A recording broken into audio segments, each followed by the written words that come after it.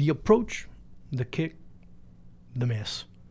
Man, life's a bitch, man. When you start hearing how people talk about you after killing yourself on the field for 120 minutes for an entire tournament, trying to get back in shape, trying to get back in form, trying to get healthy after being injured before the tournament, and this is the thanks you get. In a way, it's fair. In a way, it's unfair. But that's just the way it is when you're the best player in the world. You do have a different bar which they measure you with. That's just life. That's just the way it is. Is it fair? Sometimes no. Most of the time, no. Because you do have certain emotions that you go through. You do have certain things that you have to endure, just as everyone else. But you are expected to recover nonetheless, regardless of what's going on in your personal life, regardless of what's going on in your dealings with other people, in this case, the Argentine Federation. That's what Leo Messi has to do. He has to overcome that despite everything else that's going on. That's just the name of the game with him. Sunday's result, was it his fault? No, absolutely not. That was probably the best final he played. And if you look at it, you have to start pointing fingers elsewhere. Many players aren't getting the fingers pointed elsewhere. They're just being outright shunned. Just, okay, get away. But they're not being blamed for it per se. Was it Messi's fault that Marcos Rojo gets sent off just minutes after seeing how Marcelo Diaz was sent off? I mean, you got to be a little bit smarter there. You have to be smart as a player to understand that a referee is not being very knowledgeable or has a very loose criteria of what's a foul and what's not. You have to be smarter than that. You know that any little doubt that you leave, you have the possibility of not being on the field. And that's a very dumb and irresponsible move by Marcos Rojo. Nobody talks about that. Gonzalo Higuain missing a shot. He missed one, but yet another final, yet another no-show. This is coming from a player that was the history-making. He was the record breaker as far as Serie A is concerned. The Capocannonieri undisputed this past season with Napoli. Where was he? Yeah, I mean, it's great to score against the U.S. when you score the third and fourth goals. But when the rubber meets the road and you really have to prove yourself in front of a big audience, in front of a big test, a big opponent, where are you? Gonzalo Higuain, boy, the big games that he had this year, where was he? Think about that. Just think about that. Kun Agüero, boy, that's not the Kun Agüero that I remember seeing early on in Atletico Madrid and even in the early days in Manchester City. That's not the Kun Agüero I know. But then again, there's a lot of players that are in Argentina that aren't the same when they play with Argentina. The only one, I could probably say Messi, and I could say Mascherano. And I can even say Romero, but for a different reason. Because he's not playing with Manchester United.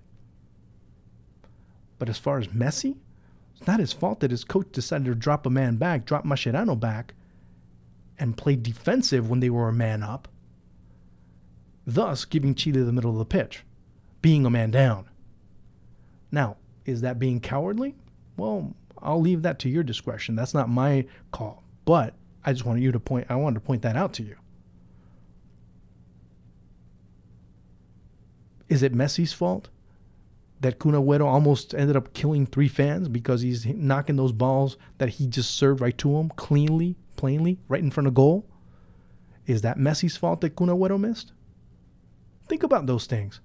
Is it Funes Mori's fault that he was all by himself over on the left and really had no support and Chile were really doing whatever they could on that sector? Was that Messi's fault too? Was it Messi's fault that other players have not been able to really end up holding their end of the bargain?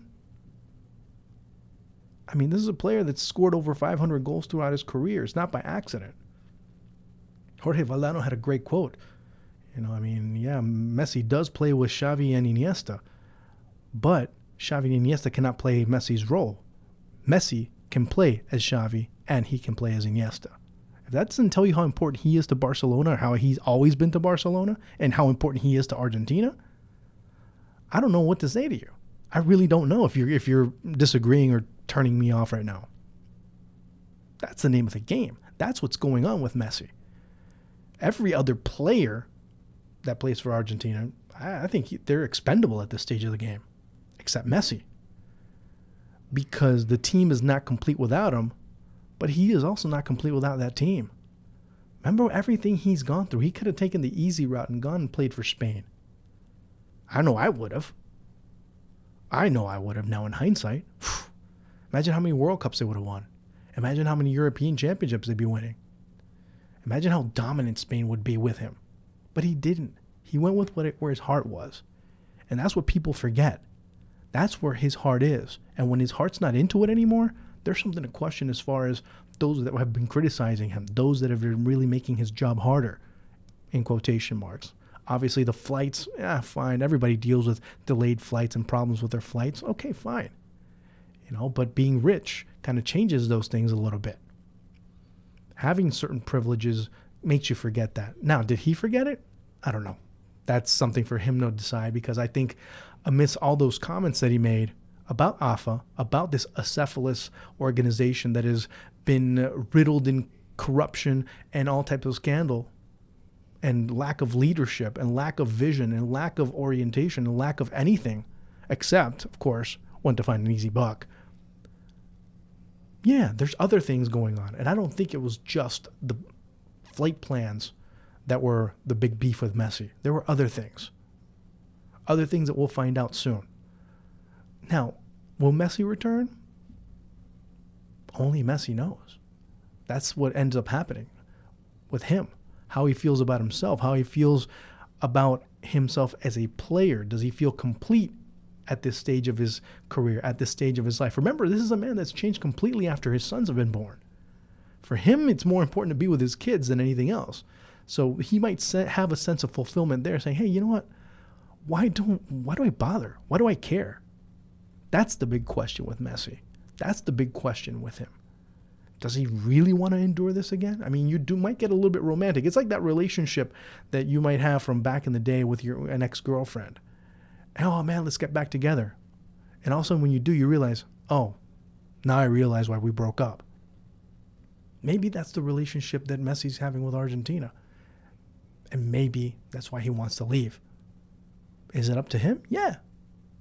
I mean, but it would be a great heroic, a great story to be able to see him come back and be able to see him go and return and save Argentina and take them to the World Cup and maybe even win it. Not just because I want Argentina to win, but it would be a great story to see that happen. But you know what?